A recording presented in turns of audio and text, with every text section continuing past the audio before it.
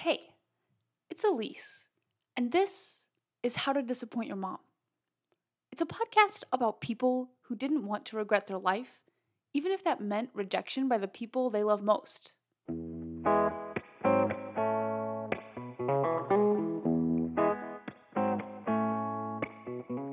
First of all, I just want to say thank you so much for listening. And I can't even believe it because altogether, you spent 367 listening hours on this journey with me, which is the equivalent of watching every episode of Friends 4 times.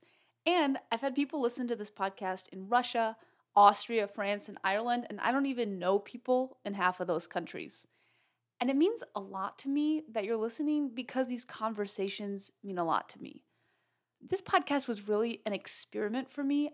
I decided to try out 5 or 6 episodes and then decide whether or not to continue. And I'm about at that 5th or 6th episode here, so if you're just listening to one episode or if you've listened to all of them, like my mom, shout out to Midwest Mary. Hi, Mom. I'd love to hear your response to the podcast. Even if you have feedback about the format or future topics or just kind of what you think about things moving forward, I'll take that all into account when I make decisions. So you can let me know on Insta at the.elisesmith. The link is in the description, or you can reach out on Facebook. This episode is a little bit different. The last 3 episodes were interviews, but this episode, it's just me. I've noticed a theme that every episode had in common, and that theme is quitting. In the first episode with Trisha Rose Burt, she quit her career and her marriage, and she moved to Ireland to be an artist. And in the last episode, Kyra quit the church that her family had been a part of for 150 years, and she quit her emotionally abusive marriage. And quitting was really the hardest part for them and the best thing for them. And it was the best thing not because of the quitting itself, but because in order to live the life that they were called to, they had to quit their old life. They had to step out of their old life. And there is no room for both. And if we want to have relationships where we feel safe and seen, and we want to have jobs where we are challenged and inspired, that means that we have to quit the relationships and the jobs that aren't working. If you happen to be someone who married the first person that you ever ask out, you're still working at your first job out of college, doing the major that you picked on the first day of freshman orientation, going to the same church your parents went to, then you don't need to quit a thing. But also, why the hell are you listening to my podcast? But for all the rest of us, we need to become good at quitting. Quitting just means you didn't get it right the first time and you need to try again. Or quitting means that the job that was a great fit 5 years ago, you've outgrown.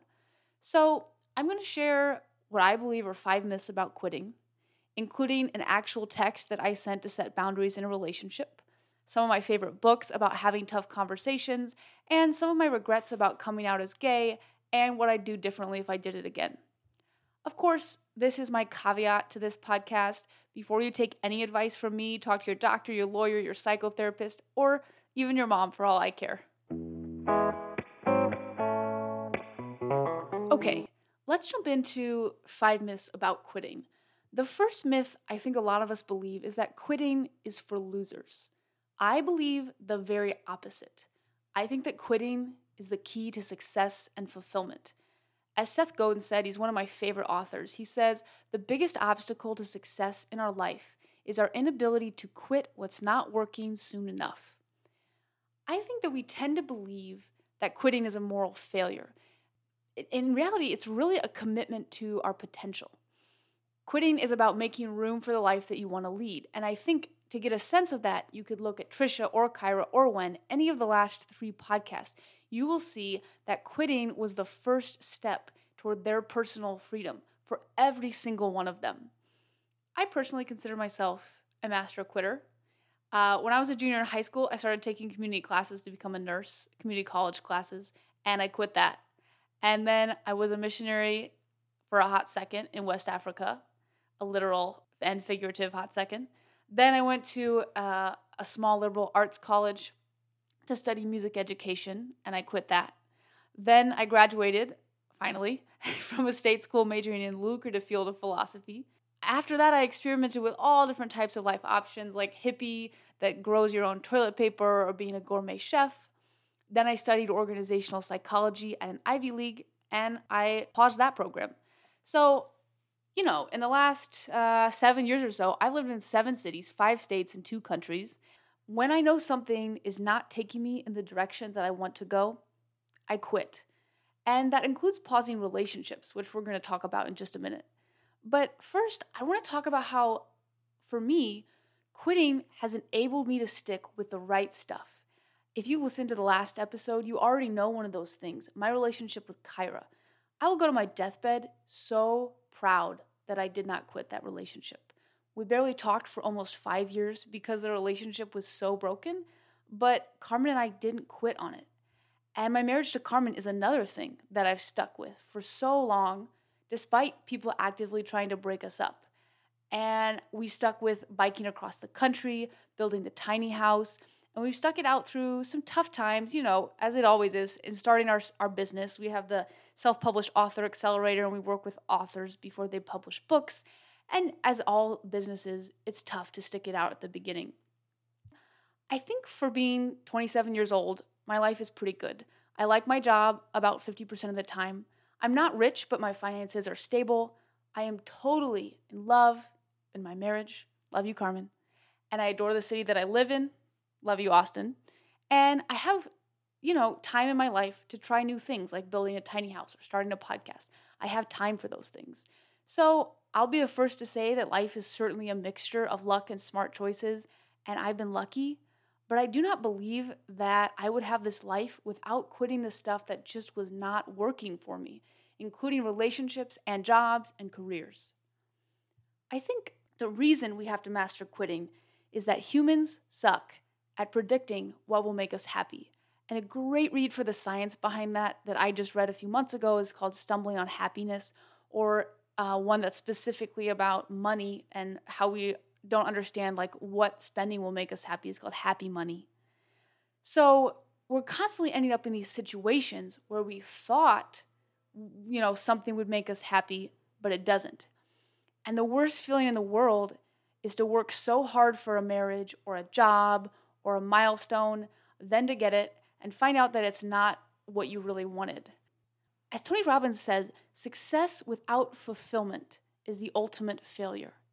And I think that's where a lot of us end up because we refuse to quit the things that just are not making us happy, even if we're doing well at them, or that aren't fulfilling us, or that we aren't doing well at. And the chances that you get it all right the first time, your first job, your first person that you date, are very low. So we have to figure out when to throw in the towel. Quitting myth number 2 is never quit on family, rarely quit on friends. Here's a saying that I have about relationships. I will never close the door on a relationship, but I will shut the screen door. I've never ended a relationship completely. That being said, I think that coming out has changed my views on relationships. That's because for most relationships, for most people, the bad behavior happens in a shit trickle, which is just like a slow drip, drip, drip. But when we came out, the bad behavior was more like a shit twister, which is my own terminology, but you can feel free to borrow it. You can refer to this podcast with the hashtag shit twister podcast. But where were we? I think the most painful part of coming out was losing respect and belonging. You can't be gay and belong in a conservative Christian setting, which is the setting that both me and my wife grew up in. But somehow, I thought that even if I couldn't regain that belonging, I could regain the respect if I let people share their opinions and views and listened patiently. So for a while, we had absolutely no boundaries. We would let people say anything at all to us for as long as they wanted to take, and I really regret that choice.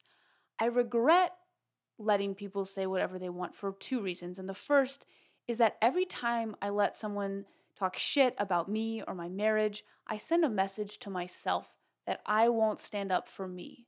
And believing I won't stand up for me is a really frightening and uncomfortable way to live.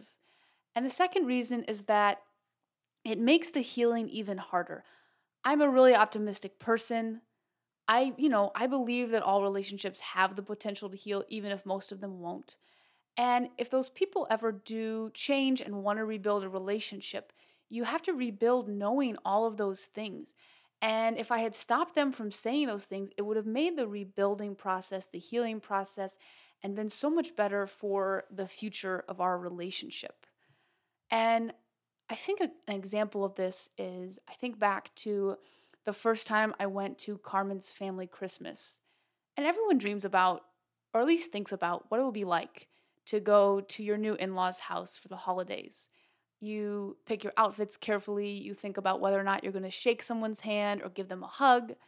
And like I said, I'm a hardcore optimist, so I thought we had a chance at the ideal family Christmas despite being gay and coming into a conservative family. But the first night of the family Christmas, we got a text at 3 a.m. from a family member saying they wanted to have a sit-down talk with Carmen. And we come to find out that they had stayed up with a few other family members into the, 2, 3, 4 a.m., deciding whether or not they were going to drive home in the middle of the night, canceling family Christmas because I had come. And the next day, they sat Carmen down for an hour-long talk. And toward the end, they said, I pray that God breaks both of your legs so that you can no longer run from him. And if you had taken a video the next day of what it looked like in the house, it would look like this Hallmark Christmas, with the kids playing with their new toys on the floor, the tree in the front window, the Christmas steak in the oven. But instead, for both of us, for Carmen and I, it was one of the loneliest days of the year. And I wish so badly that Carmen had ended that conversation. In fact, I wish that Carmen had never even gone into the room and said, I'm not going to sit down with you. Instead, she went up there and sat silently for an hour. And I wish that because that sent a message that we wouldn't stand up for ourselves, that we wouldn't stand up for ourselves in the many conversations that came after that. I also regret that because it makes that relationship that much harder to heal. And we eventually learned how to set boundaries, how to end conversations, how to step back in a relationship that's not working. In fact, I have found that we now set boundaries, that people typically aren't comfortable setting until their 40s or 50s. We're comfortable setting now because of all of these circumstances that we've gone through. And there's really only been 2 people that we specifically told we were stepping back. Other people, we just reduced the relationship without saying anything. And no matter how shitty the relationship is, it still sucks. It sucks so bad to set boundaries because you have to acknowledge, first of all, who they currently are and how they currently act. Kyra talked about this in the last podcast, that setting boundaries meant she had to acknowledge with her ex-husband he didn't love her and he didn't respect her. And that is one of the hardest parts of setting boundaries, is you're acknowledging this current state of the relationship and you're letting go of what you hoped the relationship would be. I remember one of the first texts that we sent to set some boundaries with someone. I was sitting on the couch with Carmen. We were about to send a text to say that they could no longer call or visit. This person had already treated us like shit. We'd given them what felt like 100 chances. But when we finally sent that text, Carmen just sat down on the couch and wept. She wept because she still loved them so deeply. She wept because she was letting go of what she wanted the relationship to be. And because setting boundaries just feels shitty.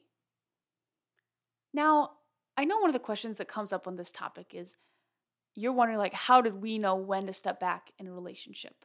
I don't know how to answer that specifically for every single situation, but I can tell you roughly what we did.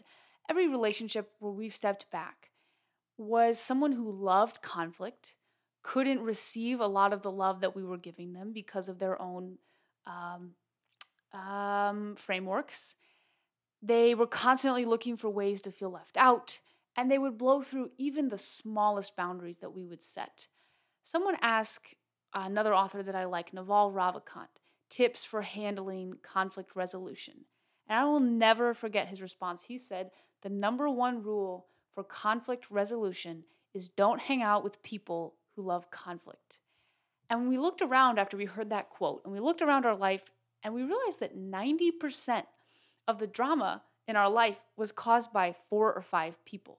4 or 5 people were causing 90% of the drama in our life, and we've just worked slowly to step back in those 4 or 5 relationships. Quitting myth 3 is if you carefully explain why you're quitting, they will understand. Obviously, we all want to be understood, so it's natural to want to explain why we're stepping back in a relationship or quitting a job. And in terms of relationships, my rule is unless it's your partner, I will never explain in detail why I'm stepping back in a relationship. During, for example, that strained period with Kyra, Carmen and I decided it was so unpleasant to be around Kyra and her ex at that time. Like I said, things have changed a lot since then, but at that time it was so unpleasant that we would only see them for a few hours once a year. And we didn't tell them this at the time. We didn't tell them we made that decision. We certainly didn't tell them why we made that decision. We just did it. Other times we had to tell people what we were doing, but we didn't tell them why. We just said, we're not going to talk on the phone anymore and please don't visit us for now. For example, I wanted to pull up an actual text that I sent somebody. So here's an actual text I sent someone. Hey, I've been meaning to write this for a long time, but I never knew how to say it. Our interactions have been routinely hurtful and damaging, even if unintentionally. I don't want to go into detail because it wouldn't be helpful. I recognize this will possibly come as a surprise because I never said anything, and perhaps you will feel shocked and angry. For my own sake, I need to establish some boundaries. I don't want you to visit by yourself, and I do not want to talk on the phone. I still care about our relationship, which makes this decision that much more difficult for me. I would still love to hang out at group events, and would love to get updates in the group chat. I will not negotiate this decision. I'm very sorry that I haven't been honest for a long time. I know this could be deeply hurtful to you. So that was a text. I don't remember the specific timeline, but it was several years ago. And I wanted to give a specific example because you'll notice a few things about that. First is that I'm very clear it's not up for debate. I'm not bringing this up to negotiate with them. This is a decision I've already made. But I'm pretty vague about why it's happening. That's because if you've gotten to the point where you're stepping back, that means the person has already violated your boundaries multiple times. They've already shown low ability for having sympathy for others, because if it's someone who's blowing through your boundaries a lot, typically that's going to be someone who doesn't really understand what it's like to be other people. And we don't explain to this person now because multiple people had already confronted this person that I sent this text to. Multiple people had already confronted them and they hadn't changed because it wasn't just us, it was other people as well. And if we had explained to this person in detail, or even if we had explained to Kyra and her ex, then they wouldn't have understood and it would have only created more pain for us. This isn't particularly instructive or helpful, but I do have to say, I have to add here that my favorite reaction I ever got to setting boundaries was one person who asked for a refund from coming to our wedding. And it's like they were thinking that like coming to our wedding is like a trip to Target where you can just go and get all your money back if you have the receipt. I almost Cara and I, when we got that text, almost fell off the couch laughing when we got that because, first of all, just the type of twisted thinking, but then also just confirmation. It's a total confirmation about the decision that we're making. But I think that kind of covers one topic, which is how do you do with someone who things are so broken down that you really need to step back? That's one area. But another area that I've thought a lot about is what do you do when there's still a chance that someone will change their behavior and we haven't gotten to that place of really setting stark boundaries? In that case, I'm a big proponent of bringing things up. And I really wasn't good at this for a long time, and I've been practicing. And a book that has really helped me with this is Nonviolent Communication by Marshall Rosenberg, which lays out a simple template for having these conversations. And the template is you say an observation, a feeling, a request, and a need. And I'll give an example. So once we went to visit some of Carmen's family after we'd already been together 5 years and we were engaged. And they had created what they called the family picture wall with pictures of everyone in the family. That is, everyone but me. Everyone else was with their partner, but Carmen's pic on the family picture wall was with her hang gliding instructor, and there was a picture of her holding a koala. And there's these moments in life when there's a clear message being sent. And this was one of them. And the message was, you are not a part of this family. And that really hurts. As always, I didn't say anything. I didn't say anything about what that felt like to walk into that house, visiting this family, and to see that on their wall. But I wish that I had said something. And this is what I would have said now that I've read Nonviolent Communication and been working on this template. I would have said, I noticed, it's hard even kind of to talk through it now. I noticed there's no picture of me on the family wall. I feel alienated and hurt when I see that. Would you be willing to add a picture of Carmen and I to the wall because I want to feel like I'm part of this family? So using the nonviolent communication template, that is, I notice there's no picture of me on the wall. That's the observation. I feel alienated and hurt when I see that. You're labeling your feelings. Would you be willing to add a picture of Carmen and I guess, here we go, my language here, but would you be willing to add a picture of Carmen and me to the wall?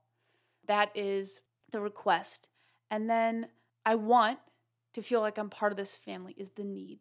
So it's observation, feeling, request, need. And I wish I'd said that because I know these family members were trying at having a relationship with us. And giving them a specific request gives them the chance to step into love in a way you can receive it. Of course, that's what also makes it so terrifying because they might not. They might not step into that request. And to make our feelings and needs known is a type of vulnerability in and of itself. So that is one type of sharing, which is sharing in a relationship. Sharing boundaries or sharing before you're getting to the point of boundaries about requests for a need that you have or feelings that you have. Another type of sharing in a relationship is what if you've made a big life decision in and of yourself and you just need to share that with someone? For example, Trisha, in the first episode that we talked about, she had to tell her parents and her whole family, they all loved business, they were all in corporate and they loved it, and she had to tell them she was quitting the corporate life. And even more difficult, Kyra in the last episode had to tell her church that she'd been a part of her whole life, that she was getting divorced, which meant she would have to leave. Here's what I think is happening most of the time in those circumstances. We already know the right decision, but we're nervous about it because we're nervous, not that we're because, but we're nervous about it, and so we are looking for external validation. And I think it's fine to share your reasoning in those cases, unlike when you're stepping back in a relationship. I think it's fine to say, here's why I'm getting divorced, here's why I'm quitting this job.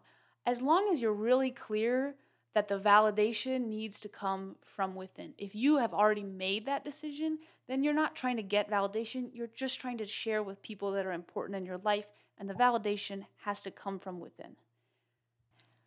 Okay, quitting myth number 4 is just quit and figure it out later.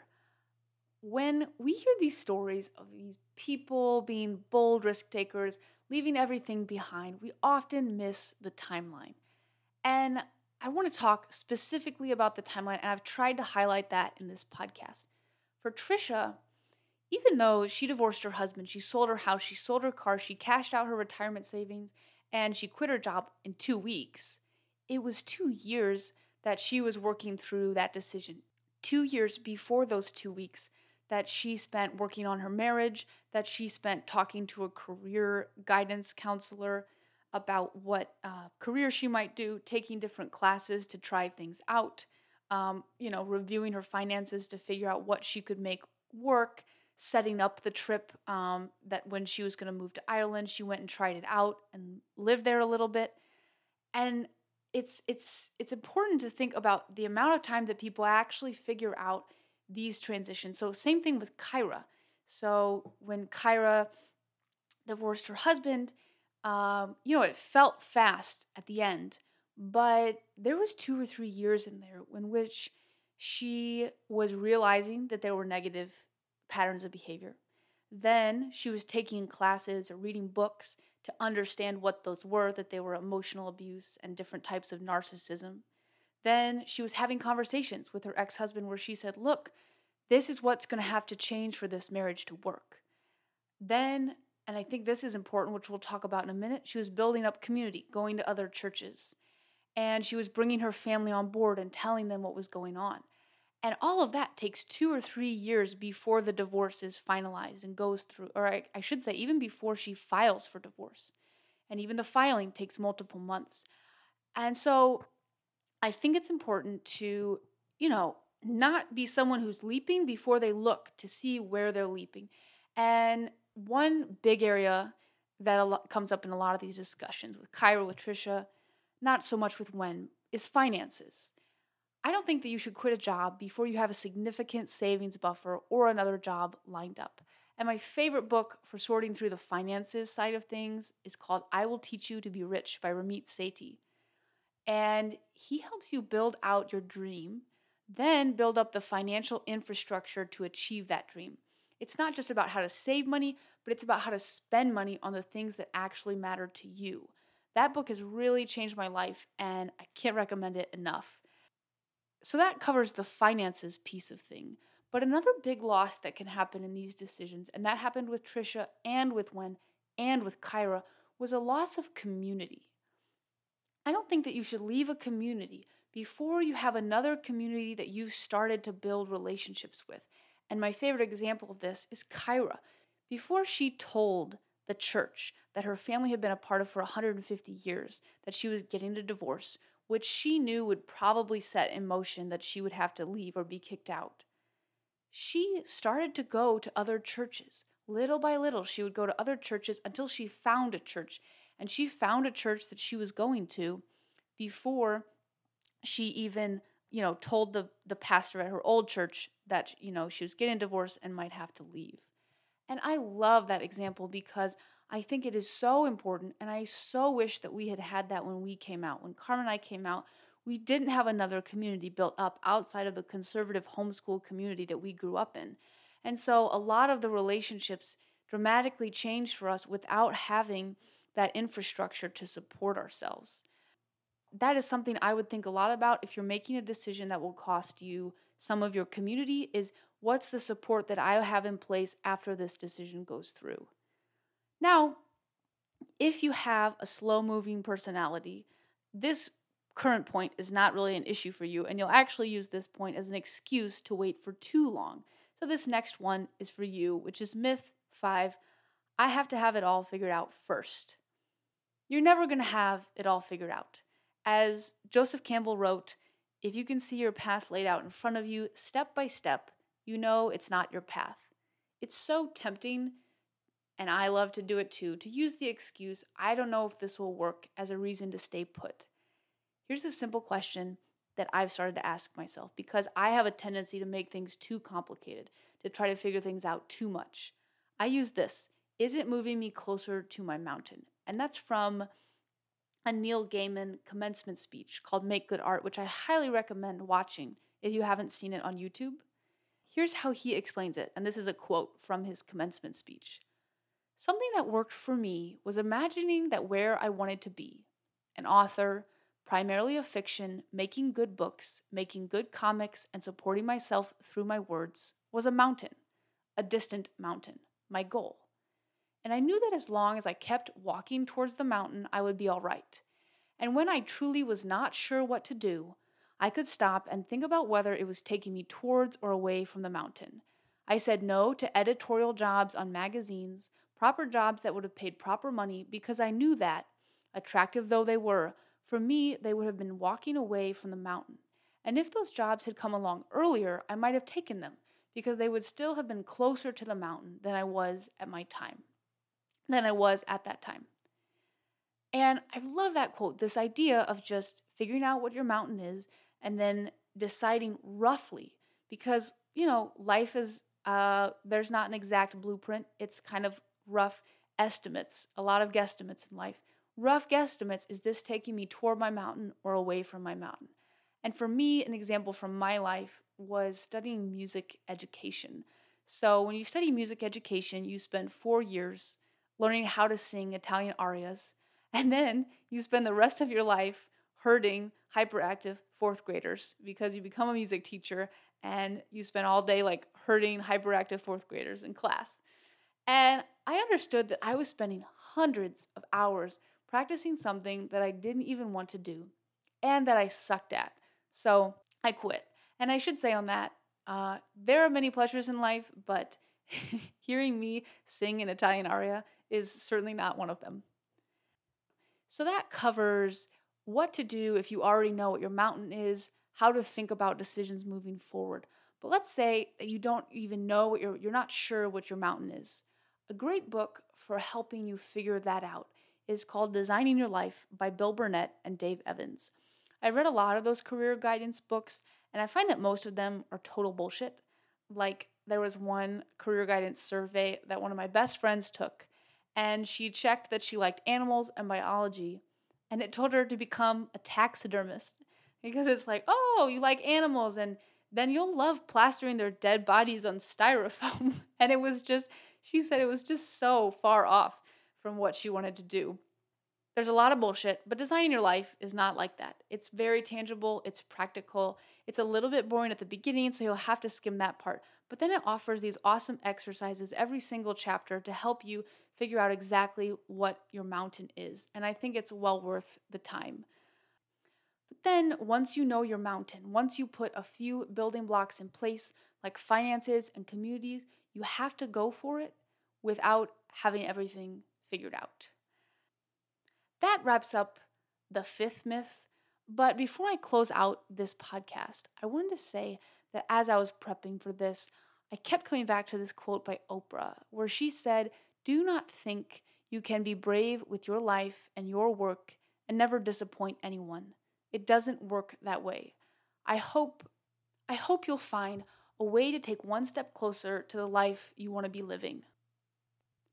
Now that we've wrapped up the 5 myths, I just want to say one more time, as I mentioned at the beginning, I'm making some decisions about the future of the podcast soon, so feel free to reach out with feedback on the format or the topics. I'd love to hear what you think. You can find me on Instagram at the.elismith or on Facebook. I'll talk to you soon.